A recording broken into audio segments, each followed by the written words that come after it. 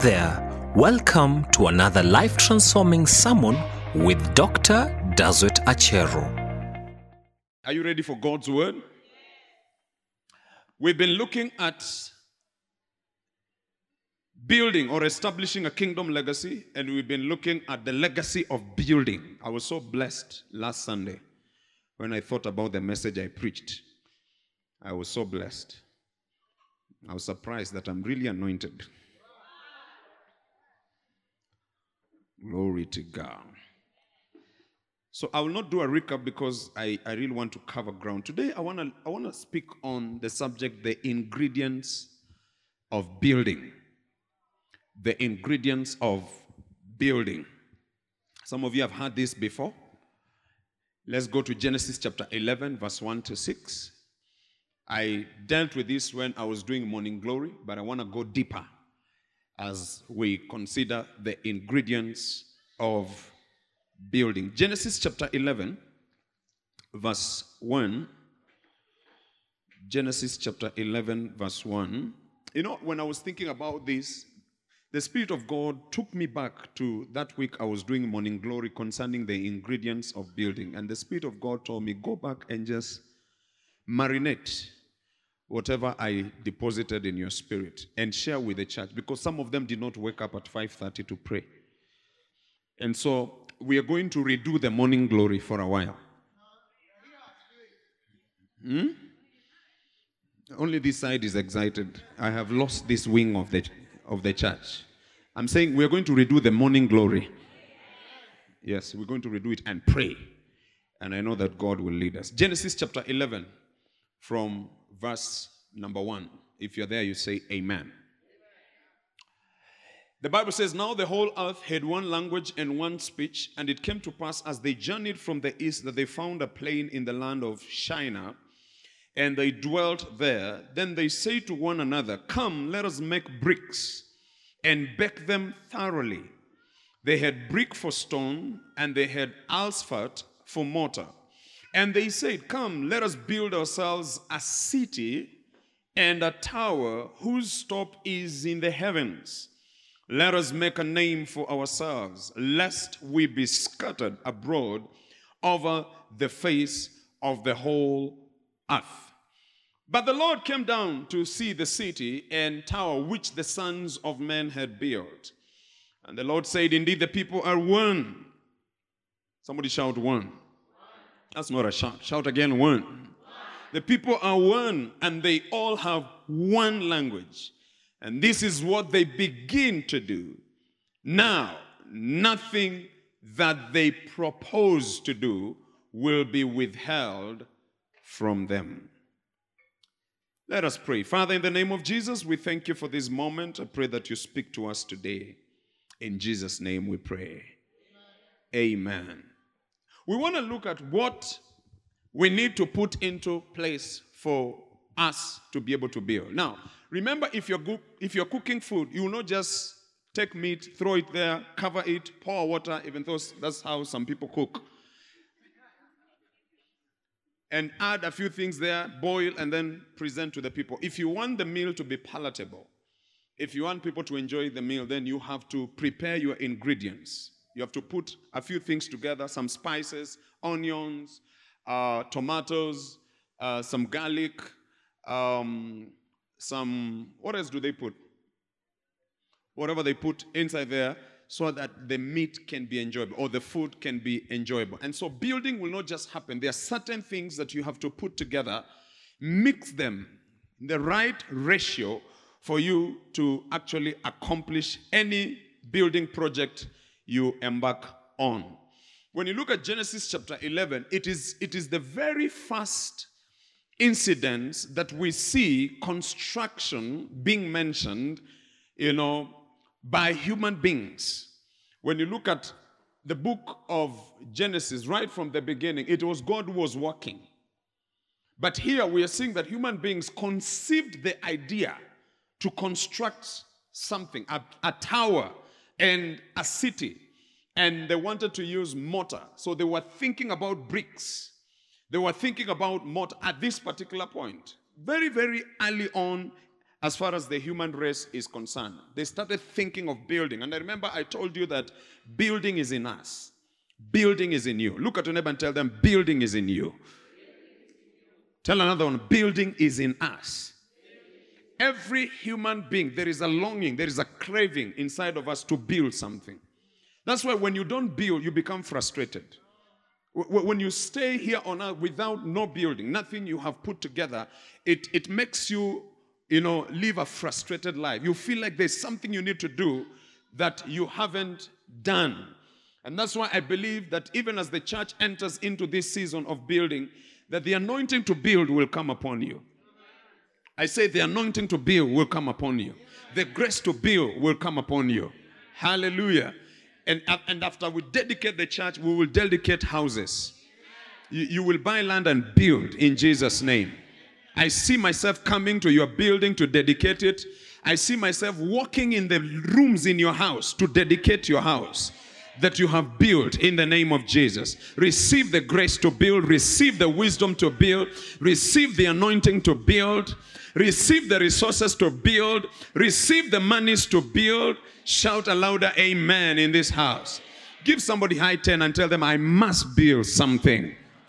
Hallelujah. I prophesy you will not die without a building attached to your name in the name of Jesus. You will not go to the grave without building a house, without building the church, without building a business, without erecting a stone on top of the other until you get up there and put a roof on top of it in the name of Jesus. Receive that grace. Receive that anointing.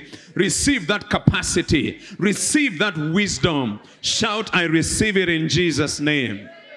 Oh yes. So the desire to build, the craving to build is within us because it is God who put it in us. So we are seeing that these guys, an amorphous group of guys, decided that, hey, we must build something. Now, having land is good. But let me tell you, having a building on that land is so much better. You see, bare land never benefits the holder much. In fact, when you have bare land, sometimes it never yields its full potential to you.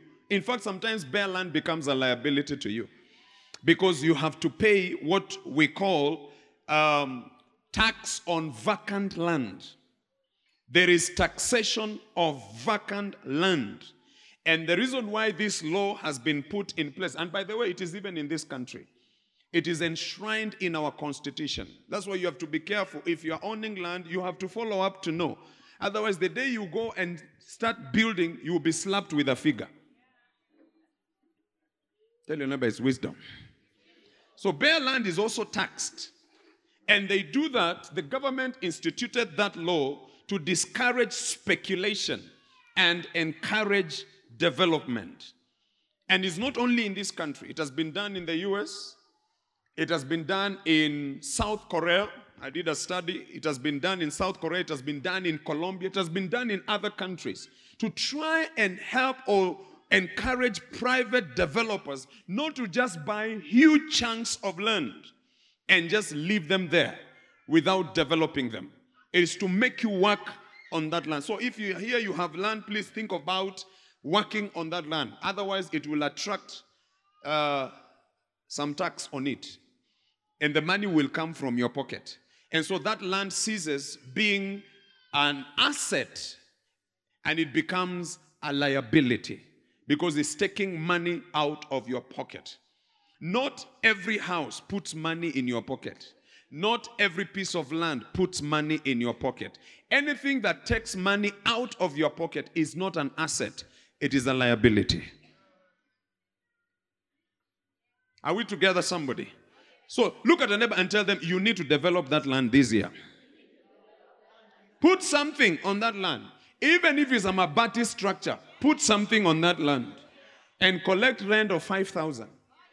If you have mabati structures which have 100 houses, and each house you are able to collect 5,000, how much are you making in a month? This church never has mathematicians.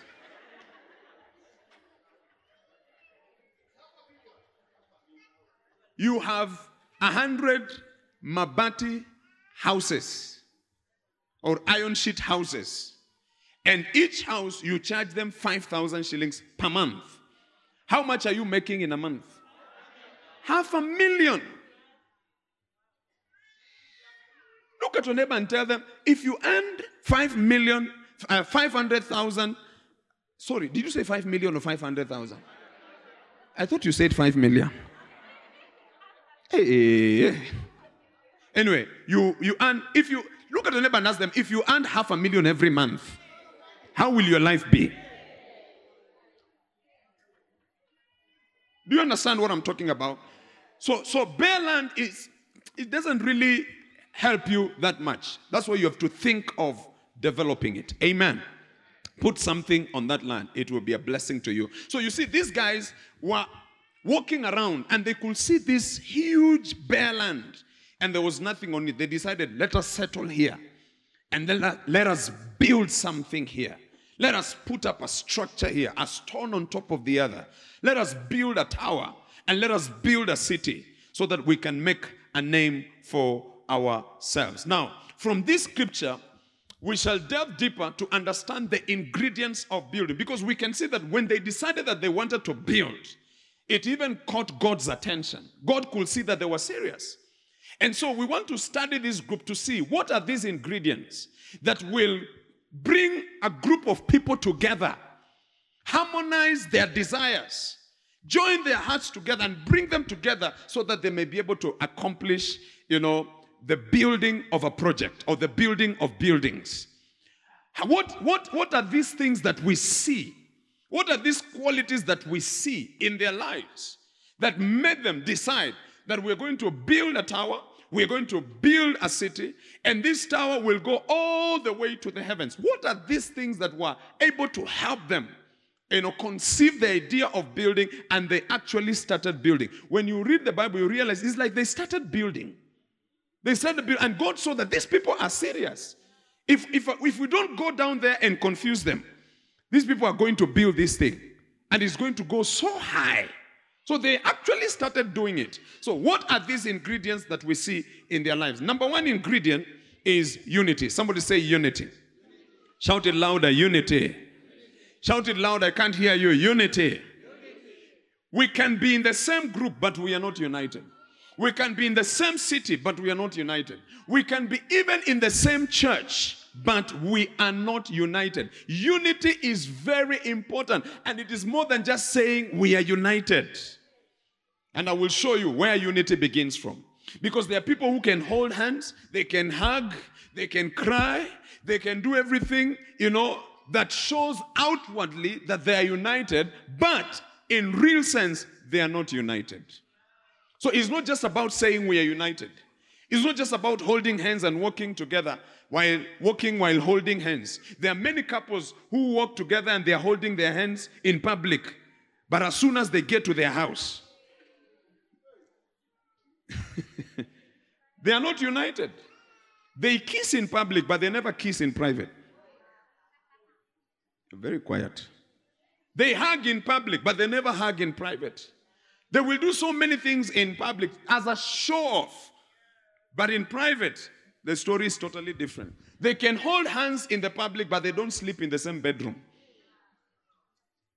So they are not united. Hallelujah. And please, when I talk about united, it's not Manchester. Tell your neighbor, it's deeper than that. So we can be in the same group, we can be in the same church, we can be in the same department, we can be in the same CMG, we can be in the same department, but we are not united. Real unity will push us to a place where when we set our hearts on a particular goal, we are able to accomplish it. Our desires, our motivations, our disposition will be in alignment to each other, so that whatever we set our hearts to do, whatever we sit down and say, this is what we want to do, because we are genuinely united, we are able to accomplish it. Verse 6 of Genesis chapter 11, the Bible says, indeed the people are one.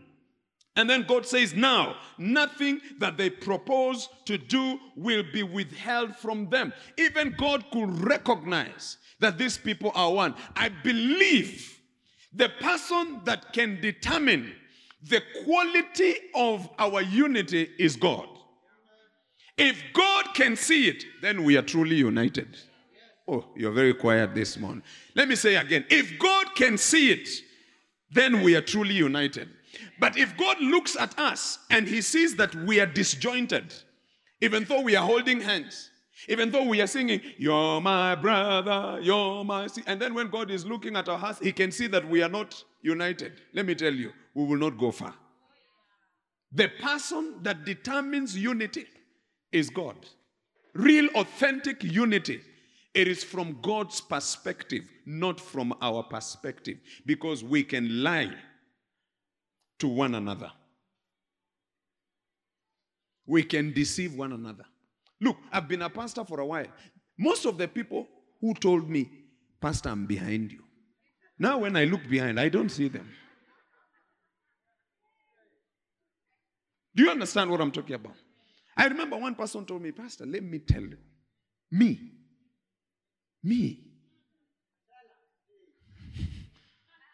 Told me.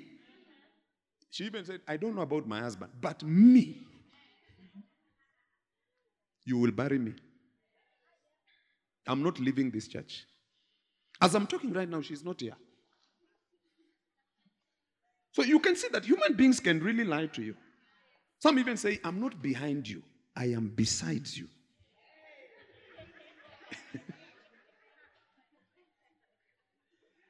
One lady I heard her tell another pastor I was working under, say, if somebody cuts my skin, as the blood is coming out, it is shouting the name of this church.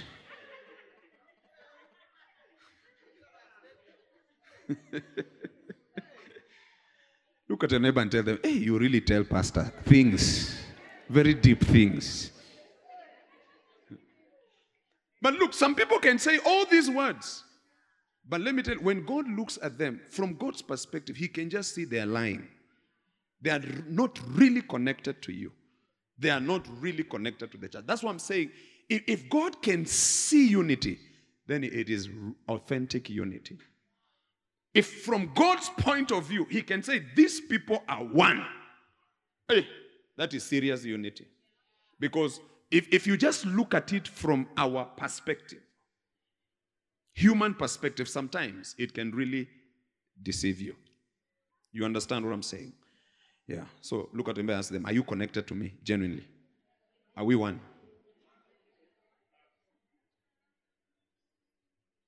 So unity is the antidote to white elephant projects. Where there is unity, projects will be finished. And this unity I'm talking about is the one that even God can see. Where there is unity, delays are taken care of. There will be no delays in accomplishing goals. Where there is unity, potential will not be wasted because of distractions.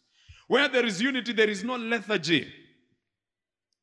The work will not be left to few individuals. Everybody will be involved because everybody feels like this is my project. It is not just our project, but this is my project. Hallelujah. 3 facts about unity. Number 1, unity occurs where there is hard work and dedication. Unity occurs where there is hard work and dedication. Ephesians chapter 4, verse 1 to 3. Paul writes and he says, I therefore, the prisoner of the Lord, beseech you to walk worthy of the calling with which you were called, with all lowliness and gentleness, with suffering, bearing with one another, in love, endeavoring, that's the key word there, endeavoring to keep the unity of the Spirit in the bond of peace. Endeavoring requires effort. Endeavoring requires intentionality. Endeavoring is trying hard to do or achieve something. In other words, unity will not just happen. We have to fight for it. We have to pursue it. Each and every one of us must be intentional about unity so that it is not just at the surface level. It is deeper than what people see on the surface level. It is so deep that God can actually see it because all of us are fighting for it. Endeavoring, somebody shout endeavoring. Endeavoring to keep the unity of the Spirit in the bond of peace. There is intentionality. There is effort. There is hard work, fighting for it. We make sure that our unity is recognized in heaven. Hey, this is powerful. That when God looks down and looks at COT in the season of building, he can see that they are united. COT is united in the building project. The CMGs are united. The departments are united. The pastors are united. The leaders are united. The members are united. The children are united. The teenagers are united. The band is united. The TYC is united. He can see that these people are united. And whatever they propose to do, nothing will stop them. That's what God said. Because these people are one. Whatever they decide they are going to do, nothing will stop them. My God, I prophesy we shall be so united that whatever we purpose to do, we shall be unstoppable. Shout a louder amen in this house. Unity, number 2. 3 facts. Number 2, unity occurs where there is selflessness. Unity occurs where there is selflessness. What brought these people together and harnessed their power, their potential, and expertise was a selfless desire to build a tower and a city, not for one person, but for all of them. It was not a one-man show. They were not building for one man. They said, we are building it for ourselves. They were selfless. So where there is selflessness, unity will take place. You see, many people think that when we are building the church, we are building for the pastor. That's why many people don't participate in it. But it's not for the pastor. You understand what I'm talking about? Yeah. Look, you will never see me live here. This is not my land. This is the land for the church. You know, one time somebody was asking me, so now you've bought very big land. I said, 2.5 acres is not even a big land. It's very small. He said, that land is very big. You should come. I show you churches. Churches have 40 by 80. But that is true. Many churches. 40 by 80, 50 by 100. So he said, this land is so big, so you need to cordon an area. And then put your house there.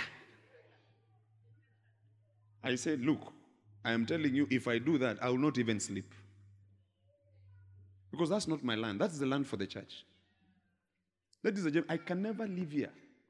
Even if you guys go behind my back the way you did in December.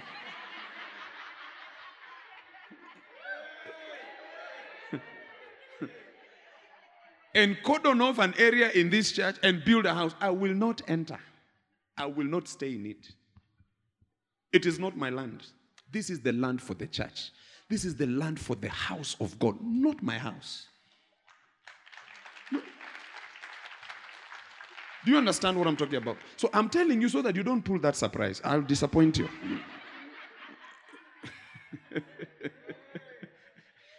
If you want to pull a surprise to buy me a house, go somewhere else. Not here. You understand? So some people think when we are building the church, we are building it for the pastor. It's not for me. This is for God. This land is for God. Look, even the title of this land is not in my name.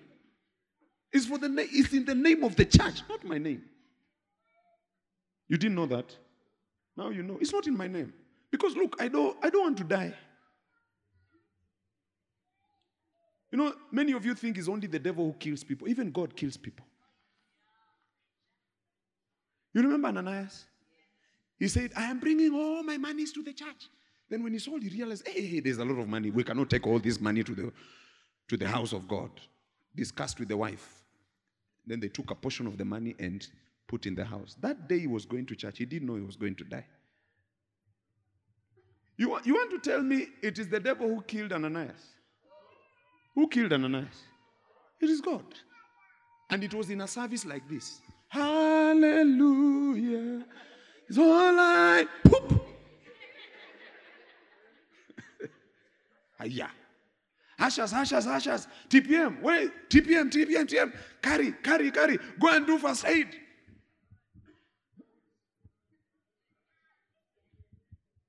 Then Minister Jackie sends a note, say, tell Pastor, Ananias is dead.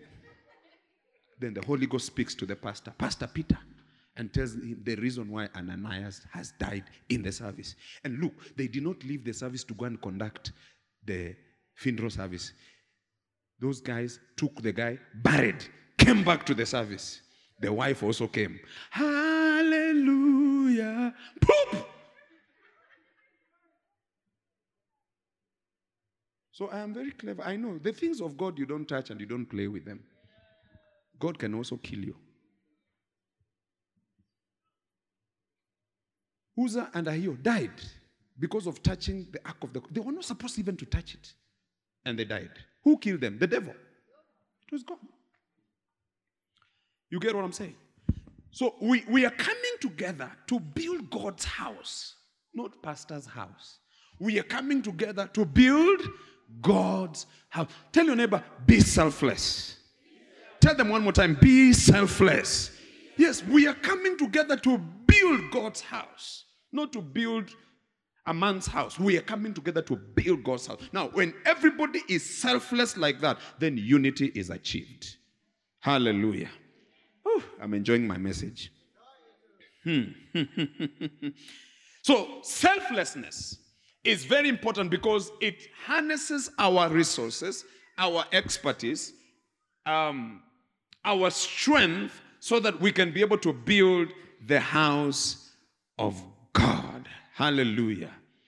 When we are selfless, each and every one of us is selfless, we can never destabilize the church. When we are selfless, each and every one of us, we are going to be sacrificial in giving of our resources to ensure that the house of God is built. Do you know, ladies and gentlemen, human beings can be selfish? Yes, we can be very, very selfish. And sometimes we are selfish even at a wrong time. When the church needs you, you become selfish. When the ministry needs you, you become selfish. When God needs you, you become selfish. God is counting on you to build his house. You decide to be selfish. That's why you hear people say, hey, they have started building, I'm leaving. God is counting on you to build, then you leave. God is counting on you to build, then you decide you're not going to give. Tell your neighbor, it is selfishness. By the time God was commissioning this project, he had already factored your money into the project because he knew you were there. Tell your neighbor, God knows you are there and he knows how much you're earning and he knows if you sacrifice, the building will be built. You want to tell me God does... You know me, I don't even know how much most of you earn.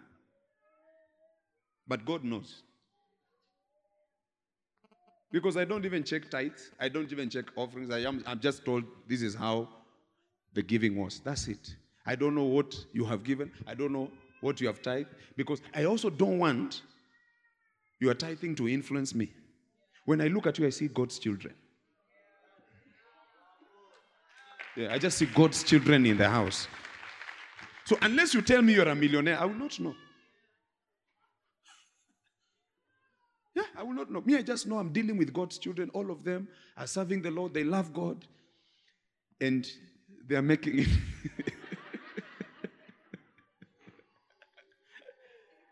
Are we together, somebody? Because I don't want your money to influence me. Because I'm a human being, I can be influenced. Yes, I'm a human being. Can I have two people come? Please, the gentleman in attire, you look very smart. Please come. And this lady here, please, come here. Come. Clap for them as they're coming. Yeah. So this is tither number 1, Cindy. This is tither number 2. Tither number 1 brings a tithe of 5 million.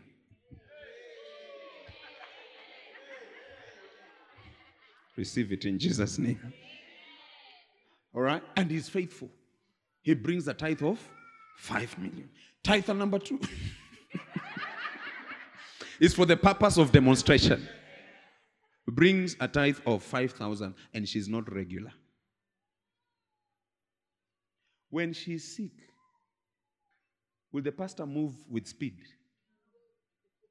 Remember also the pastor is a human being, eh? Her tithe is 5,000 and she's not regular. His tithe is 5 million and he's regular. When he is sick,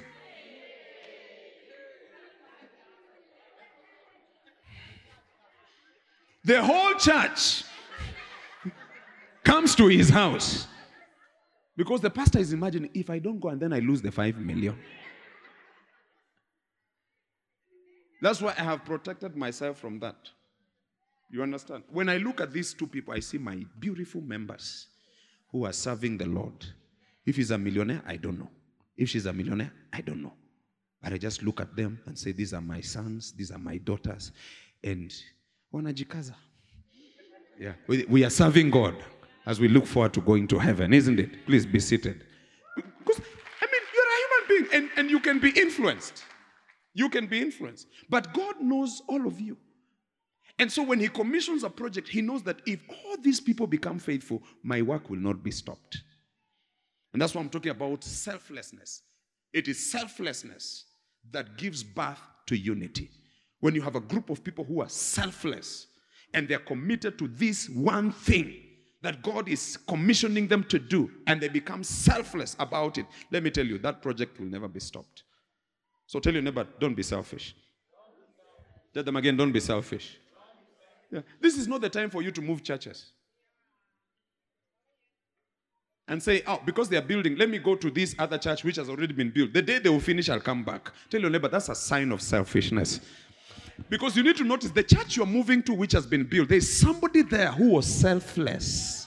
Oh, I wish I had a witness. If the person or the people in that church behaved like you, they could not be having that sanctuary. So you are going to enjoy the fruits of selflessness.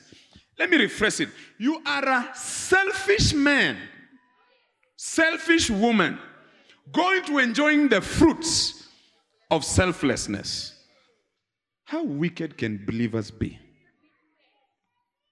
So become selfless. Because unity depends on what? Selflessness.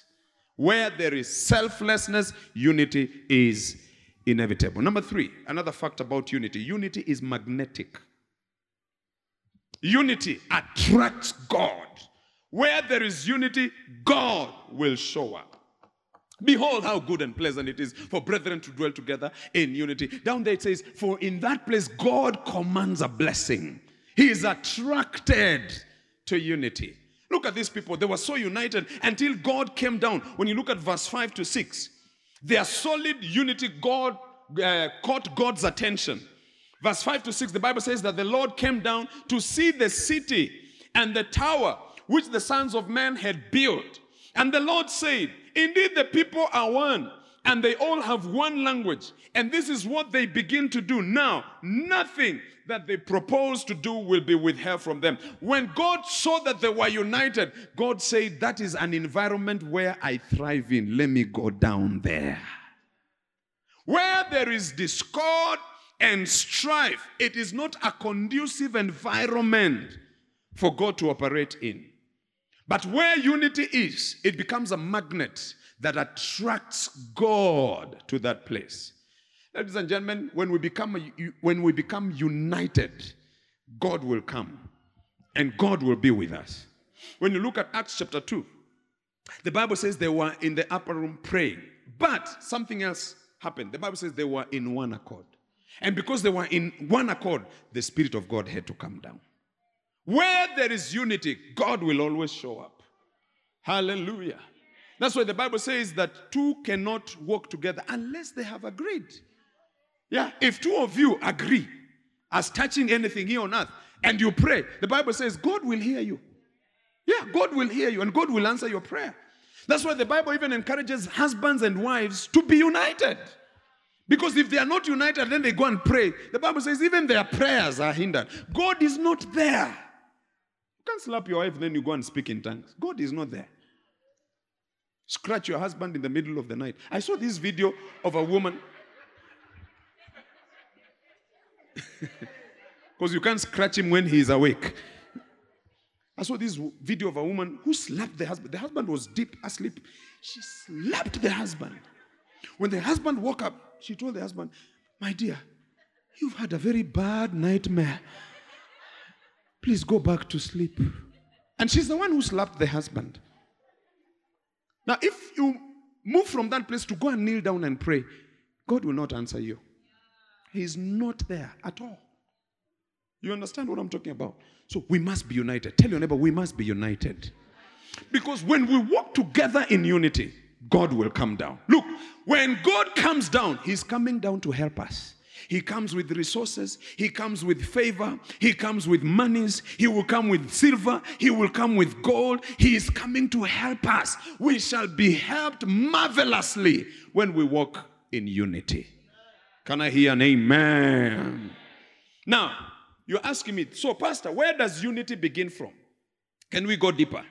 Unity begins at the heart. Somebody say at the heart. Shout it louder, at the heart. Our hearts must be connected to one another for us to be truly united. And when we are united at this level, the heart level, then whatever we set our hearts to do will be accomplished. Now, let's look at different types of hearts. Number one, we have a double heart. A double heart is deceitful. It is full of lies. It's full of dishonesty. It is full of hypocrisy. Psalms chapter 12, verse 1 to 2. David speaks and he says, "Help, Lord, for the godly man ceases. For the faithful disappear from among the sons of men. They speak idly, everyone with his neighbor. With flattering lips and a double heart they speak." So David here mentions a double heart. We have people with double hearts who speak. A double heart does not stop you from speaking. You will still speak. You have a double heart, but speak with one tongue. You didn't get what I'm trying to say. You have a double heart, but you speak with one tongue. But that tongue, when you listen to it carefully, it reveals a double heart. That's what the Bible says. They speak idly, everyone with his neighbor, and then with flattery lips. You see, when somebody flatters you, what they are telling you is not the truth. Somebody can tell you, "Oh my God, that dress and that skirt, they are matching." And then you're like, "Really? You even turn 360 degrees. Really?" They say, "Oh yes." But their heart, whatever their heart is saying, is contradicting what their tongue is saying. Some can even say, "Oh my God, look at him. Wow. This man is going somewhere." But their heart is telling them you are not going anywhere. But they tell you what you want to hear. It's a double heart. Am I saying something that you have experienced before? That's why sometimes when you hear the truth, you realize you are so stupid to believe what this person was saying. Somebody can come and profess his love to you. But let me tell you, it's not the truth. They will tell you what you want to hear. Flattery lips. "Oh my dear, let me tell you, I've never met a woman like you." Lie. "I've never met a man like you." Lie. "I have never been loved like this." Lies. They are just trying to tell you what you want to hear because they have an intention. After they get what they want, they're out of your life. Ask your neighbor, do you have a double heart?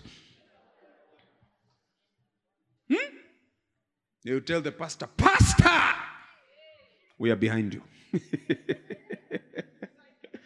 "Oh, pastor, we are beside you."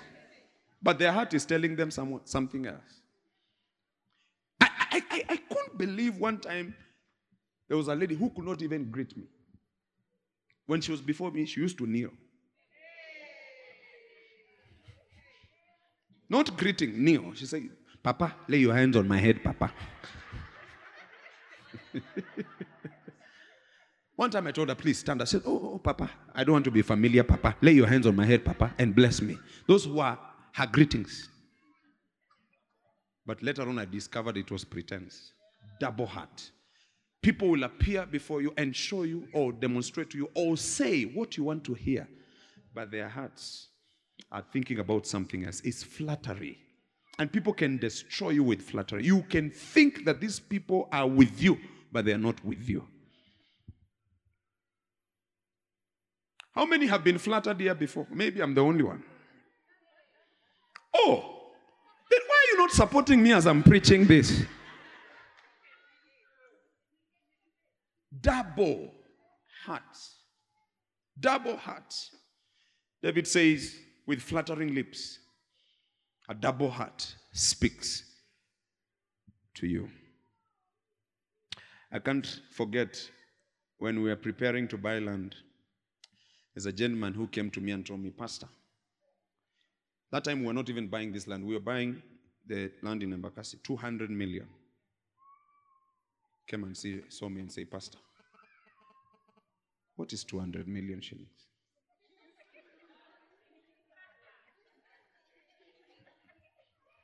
I said, it's a lot of money. He said, no. I have gold.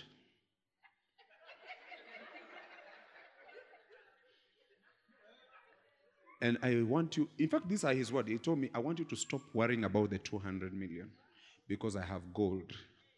I'm looking for market. That gold is worth, I think he mentioned B's, not even millions, B's. He said, I'm going to look for the market.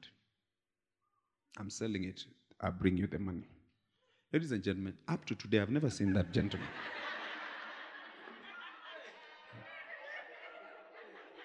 We have even moved here. I have never seen him. You know, I went home. I remember we were with Pastor Mary in the car, and we went home, and I told Pastor Mary, you know, there's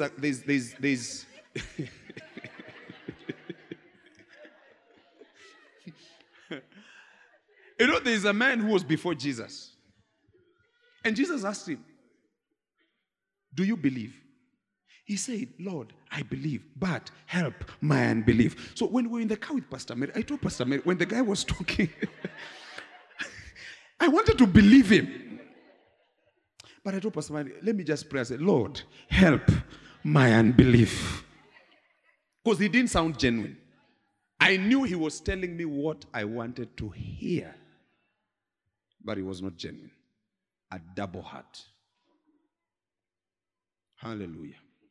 Ask your neighbor, have you sold your gold? Maybe he's here. You know, I didn't cram his...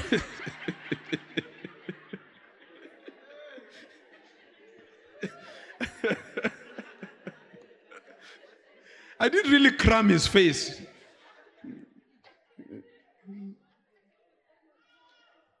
So when people are full of flatteries, it works against unity. Praise the Lord. If you promise you're going to do something for God, do it. If you promise you're going to give something for God, do it. Amen. If you promise you're going to give towards the project, do it. Because if you don't do it, then the gap that you're supposed to cover, that gap is left open. And so you don't accelerate the accomplishment of that project. Lift your hand and say, I refuse a double heart. Then number 2, we have a divided heart. A divided heart is one that has so many options. This is a heart whose allegiance is torn by other loyalties or forces. It has multiple lovers and is inclined towards infidelity. A divided heart suggests a person with staggering allegiance. Staggering allegiance. You think this person is with you, but he's not with you. He will even pledge loyalty to you, but he's not with you. He will pledge allegiance to you, but he's not with you. How many of you have ever fallen in love with anybody? We're still in February, so we are talking about love. You have ever fallen in love with everybody or anybody in your entire life?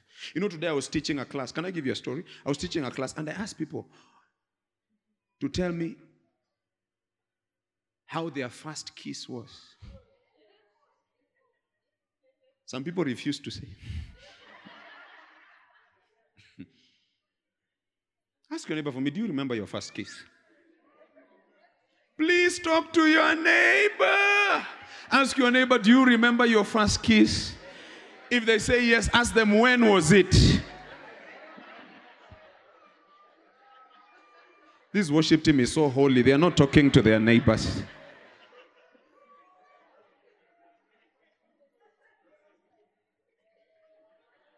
Look, a majority of us here have had an experience of loving somebody who had other options. You loved someone, gave him your heart, gave him your money, gave him your attention, or gave her your money, gave her your attention, but you came to discover that she had other options, or he had other options. True or not true? Huh? And Butua was waiting for you. Only a few can understand that joke. Pastor Dennis didn't get it. So please make sure you explain to him after the service, isn't it? Anybody that has options, he is not fully committed to you. If you love a woman who has two men in view, she will not be committed to you. If you love a man who has two women in view, or three, he will not be committed to you. True or not true? Because if you love me, then you have to invest in me. Fully. Your money is my money.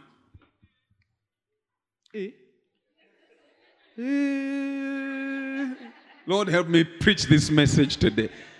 I say your money is my money. Your car is my car. The yes is going there. Father, I pick the yes and bring it back again in the name of Jesus. Your money is my money. Your house is my house. Your car is my car. The PIN number of your ATM. Hey. Now I have traded on a live wire, isn't it? Wow. The password of your phone.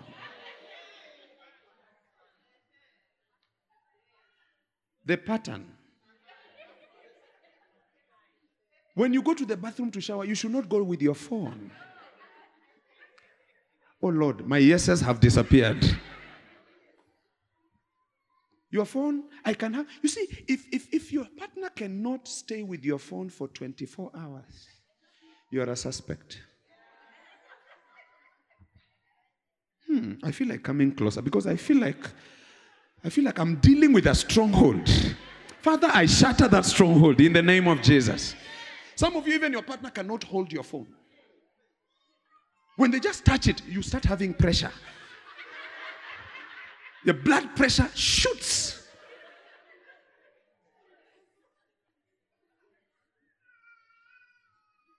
A divided heart is dangerous. And you can be in a church, but you're not fully committed to that church. You can be in COT, but your heart is in H or C.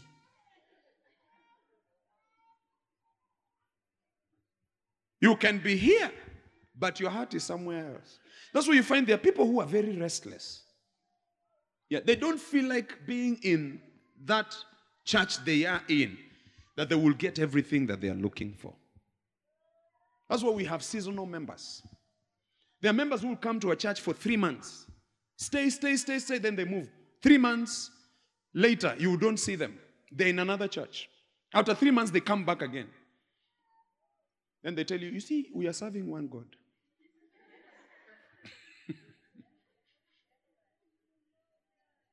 It's because their hearts are divided. Praise the Lord. Ladies and gentlemen, I really love being here. That it takes a lot when it comes to invitations to move me from here to go and preach somewhere else. It's not just something that I look forward to. I'm looking for invitations So I can stay away from these people that I preach to every Sunday and they don't listen to me.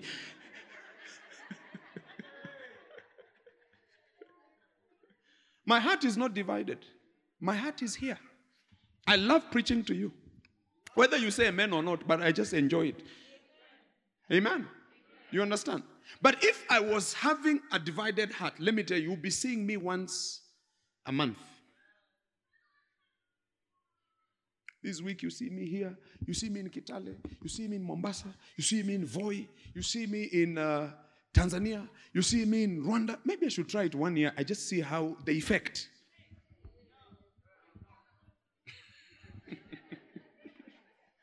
Pastor Dennis, what do you think? Can we try it? You know, everything you need to try to see. But even my conscience cannot allow me. Because my first priority is to feed you. Is to feed you God's word.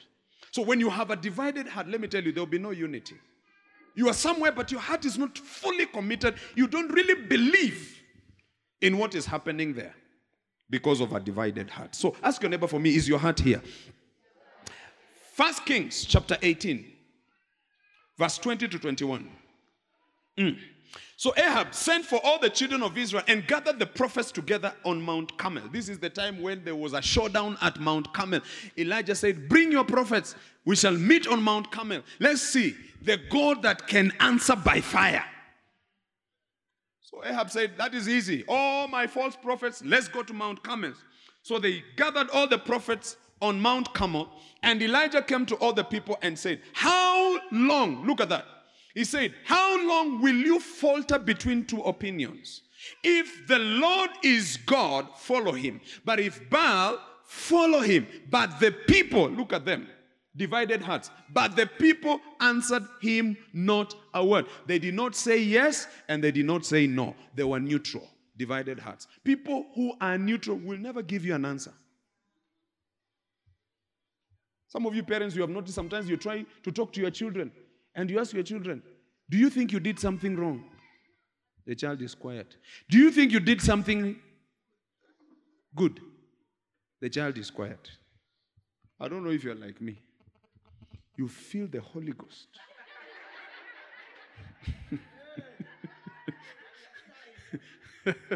You feel the anointing rising. It goes into your hand. And you feel your hand is shaking. It's looking for a road. Maybe I'm the only one who feels that anointing. The people did not answer Elijah. Nothing. Because their hearts were divided. Part of them wanted the Lord God, and part of them wanted Baal as their God. People with divided hearts will never foster unity in a group. Amen. Ask your neighbor one more time. Are you with us? Huh? Are you connected to us? Are you really with us? Have you connected with this building? Are we together? Is your heart in this thing? I'm asking you this morning. Is your heart in this thing? You see, only 3 people are saying yes. And the rest answered him. Please, bring the scripture. But the rest. Where's the scripture? DJ. But the people answered him not a word. Are you in this project? Yes. Is your neighbor talking? Please become my policeman or policewoman when I ask the question, so we know if your neighbor is part of it. Are you in this project? Yes. So you always wanted to be policed, for you to say yes. So a divided heart will never commit to anything. Praise the Lord. It has fidelity. A divided heart has infidelity. It's unfaithful. There's a Swahili word that I love. Inahanya-hanya. It's neither here nor there. Not faithful at all. Look, if you're married to somebody and that person is looking at somebody else, it makes you jealous. True or not true? You know, there are people say, oh, I'm not jealous. You're not saying the truth. Oh, I'm not jealous. I'm not jealous. I'm not jealous. If you hear somebody repeating, I'm not jealous. I'm not jealous. Me, jealous, me. Hey, never. They're already jealous. It should make you jealous. Because that person belongs to you. You understand what I'm talking about? And can I open my heart to you? Even pastors are jealous. Yes. When you become faithful to pastors, they feel jealous. Because they're wondering, Kwani, what's going on? Am I not anointed? Am I not a pastor? Am I not a leader? Can't I pray for you, you get saved? Why do you think somebody else can pray for you more than I pray for you? It is a natural response. Okay, let me bring it home. You've married your wife, whatever. Then she goes somewhere, spends a day somewhere with somebody, and then comes back home and she gives you a testimony.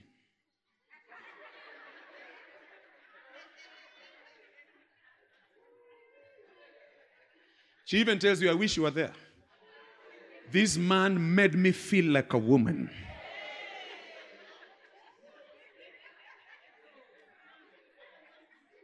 This man touched some areas in my life that I never thought existed. And she's testifying to you and she tells you, my goodness, that man is so skillful. The anointing will begin to rise, isn't it?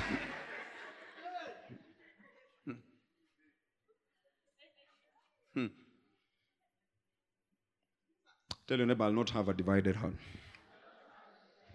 David says in Psalms 86 and verse 11. What does David say here? Psalm 86. Teach me your way, O Lord. I will walk in your truth. Unite my heart. Unite my heart. My heart is divided. My heart has many lovers. But Lord, unite my heart to do what? To fear your name. Oh my goodness, my time. Number 3 is a doubtful heart. Remember, we are talking about unity because I'm taking you somewhere. We have a doubtful heart. A doubtful heart is very simple. It's a heart that doubts. This heart doesn't have faith, doesn't have conviction. No matter what God is speaking to the church, this heart will not believe in it. The pastor will say, we are going to build. The person with a doubtful heart will say, who? Where? When? Us. These people I see in this church can build that building. Impossible. Let me watch and see what will happen. And those people are in our midst.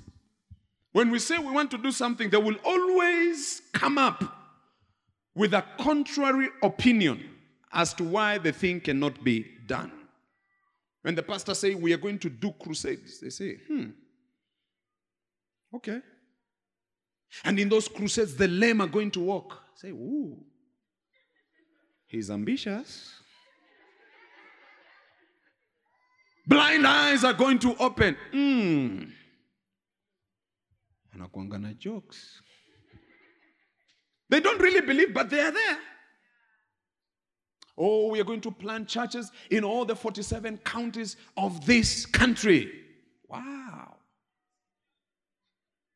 He's shooting high. But let's see what will happen. Where will he get 47 pastors? From where? In this Kenya. Where? Oh, after we are done with the 47 counties, brothers and sisters, we are going to go to Africa. These people that I interact with here, they don't even have passports.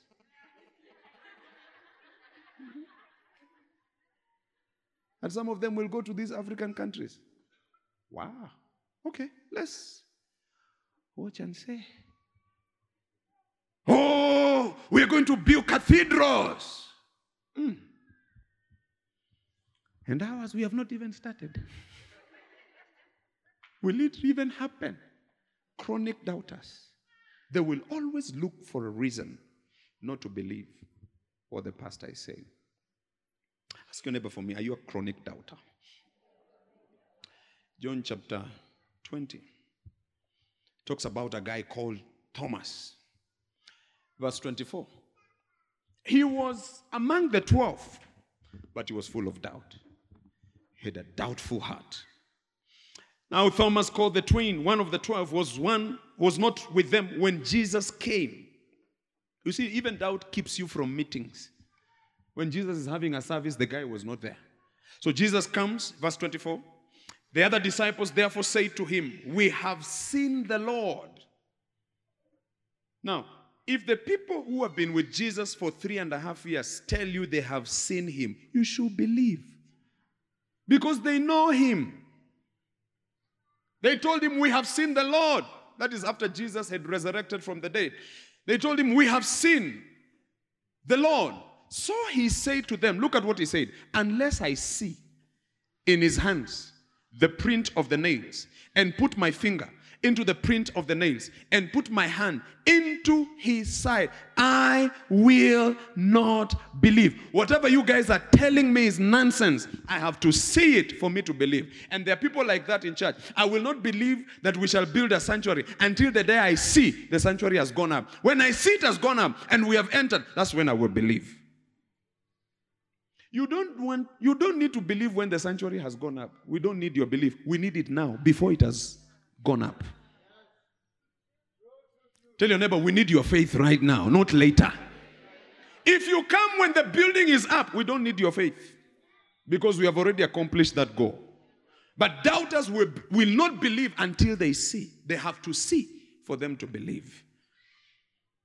I pray that this church will not be full of doubters. To be full of people who have faith. Hallelujah.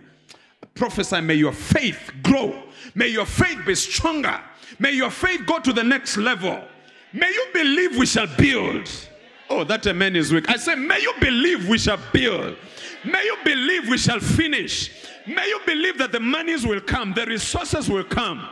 May you believe that you will walk into that sanctuary and worship God and serve God in that sanctuary in Jesus' name.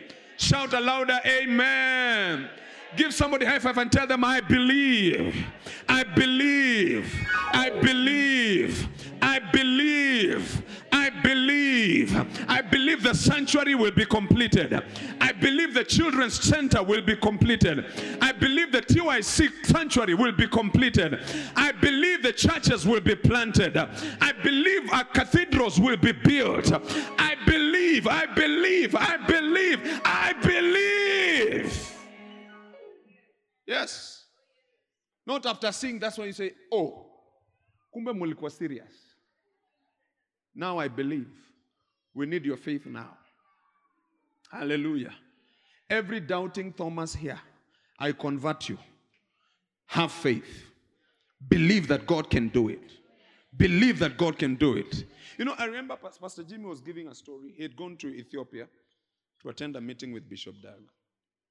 And when he was there and he was talking to Bishop Doug told him, go and build. When he was flying back, he looked at his church. He felt sorry. Because he said he looked at his people. Most of them are young people. And he asked the Lord, Lord, these people, will they build? But again, it's like the Lord rebuked him. And he said, you start and see. And he started. Look, there are 3 quarters to the completion of the building. Yeah. They're almost finishing. Actually, right now, they're in the building. Believe. Look at them and tell them, believe. Believe. You know, some of you are even looking at your neighbor and you're wondering, who anaweza toa ngapi? Hey, this one. Please, can you look at your neighbor and give me the calculation of the figure you think? This one. Akienda sana. But tell your neighbor, don't underestimate me. Tell another one, don't underestimate me. That person you're seated next to, the Lord can elevate you in the next 24 hours, in the next 48 hours. You wake up in the morning and things have shifted in the next level, and they can become kingdom financiers. Shout, I believe.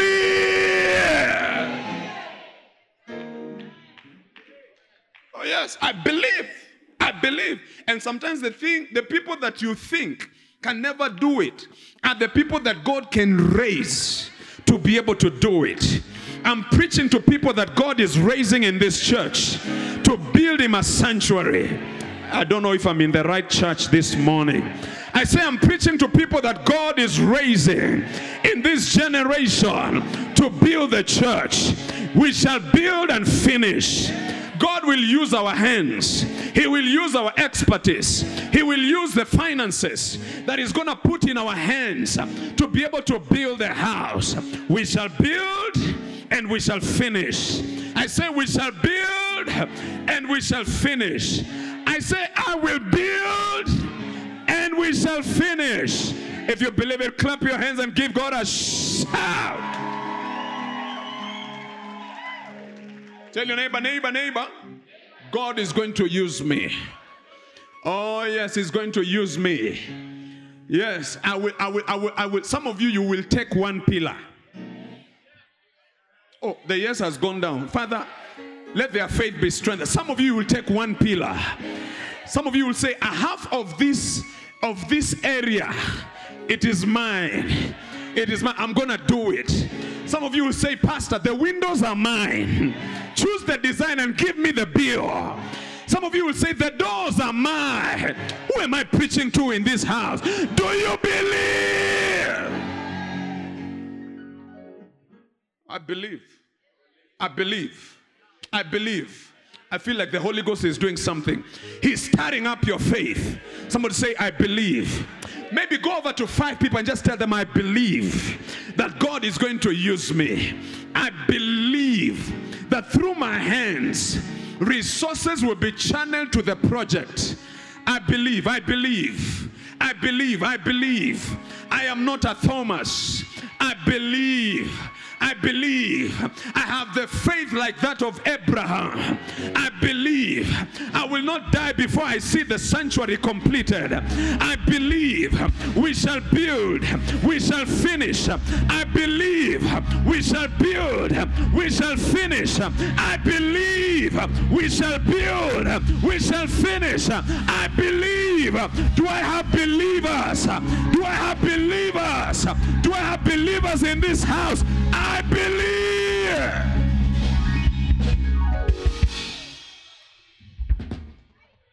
I believe. Hallelujah.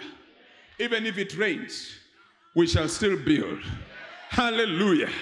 In this economy, we shall build. Oh my goodness. Even in this economy, we shall build and we shall finish. Hallelujah. Hallelujah. Even if there is no rain, we shall build, we shall finish.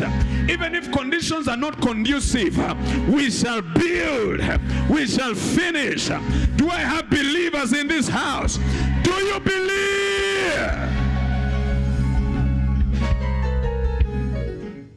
As you're standing, the last one is one heart.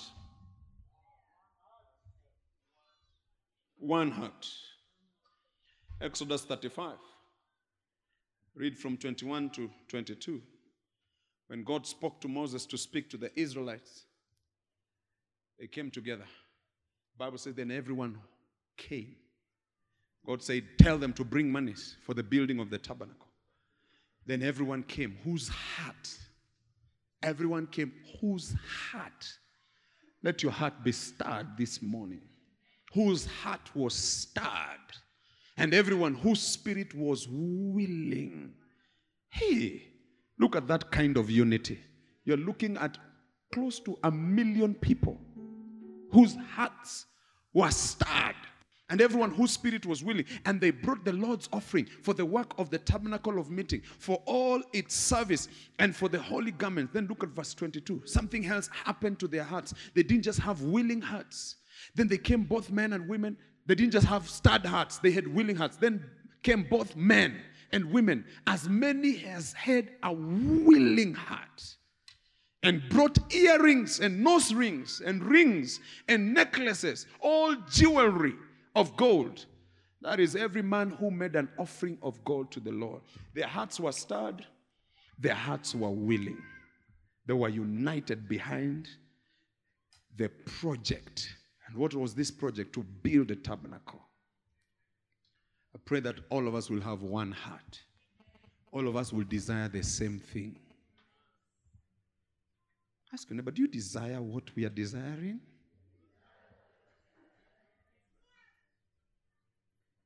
You know, as we're talking about building, if you're not careful, your heart will start telling you, why are we building? Why are we building? We are okay. Why are you building? That money should be taken to the poor. You're having another heart. You're not having the heart we are having. Why are we building? You know that money can pay school fees for the poor. I know what you're saying. But also God has commanded us to build. And we have to obey him. When God was telling the Israelites to bring an offering, there were poor people in the congregation. You're very quiet. I don't know why. Huh? There were poor people in that congregation. Yes, that's why Jesus said the poor will always be there. But when God wants some things to be done, we must have one heart. Tell your neighbor, one heart. I just want to confirm. Is everybody under the sound of my voice? Are we desiring the same thing? Or I'm the only one passionate here? Look at the way I'm preaching. Screaming like a madman. Believe! Are you also feeling the same? Or you're looking at me and saying, wow. Wow. He has lost his mind. He has the mind of Christ. Wow. He's really shouting today. Wow. Are you feeling what I'm feeling? If I gave you this microphone, will you preach with the same passion? Only one person said, yeah. Let me try again. Become a police of your neighbor.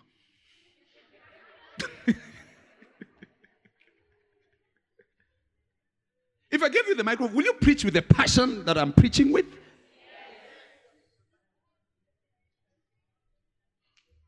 Hey, you really love to be policed. This side, will you have the same passion? This side, will you have the same passion?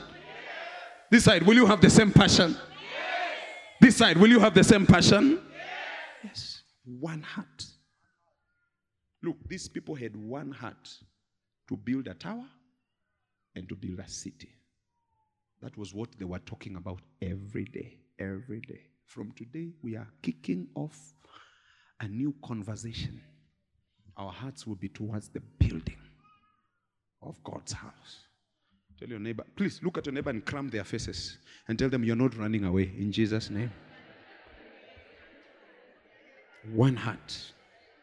Have you crammed their faces? Really? Are you sure you've crammed their faces? Do they look like they have gold somewhere? They look like they have gold somewhere. Tell them to sell the gold and bring the money.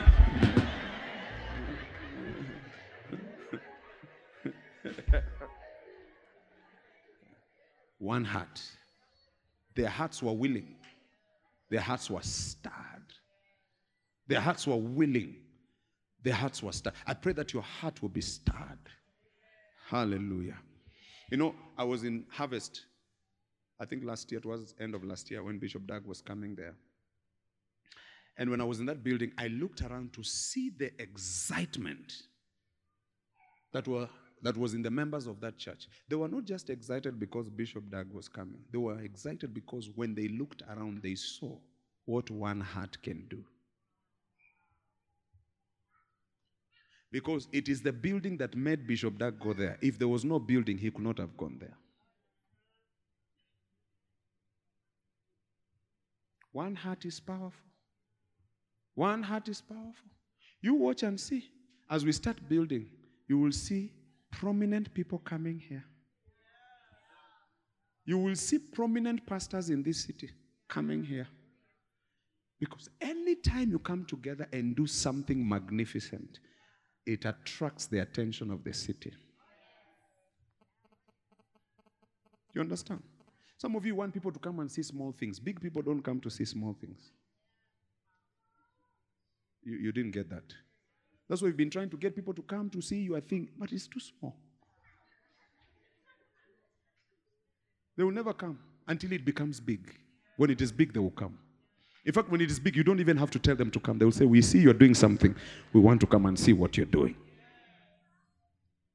one heart. They were willing and their hearts were stirred. Thank you for listening to this podcast. You can now get in touch with Dr. Dazwet Achero on Facebook, Instagram, and Twitter.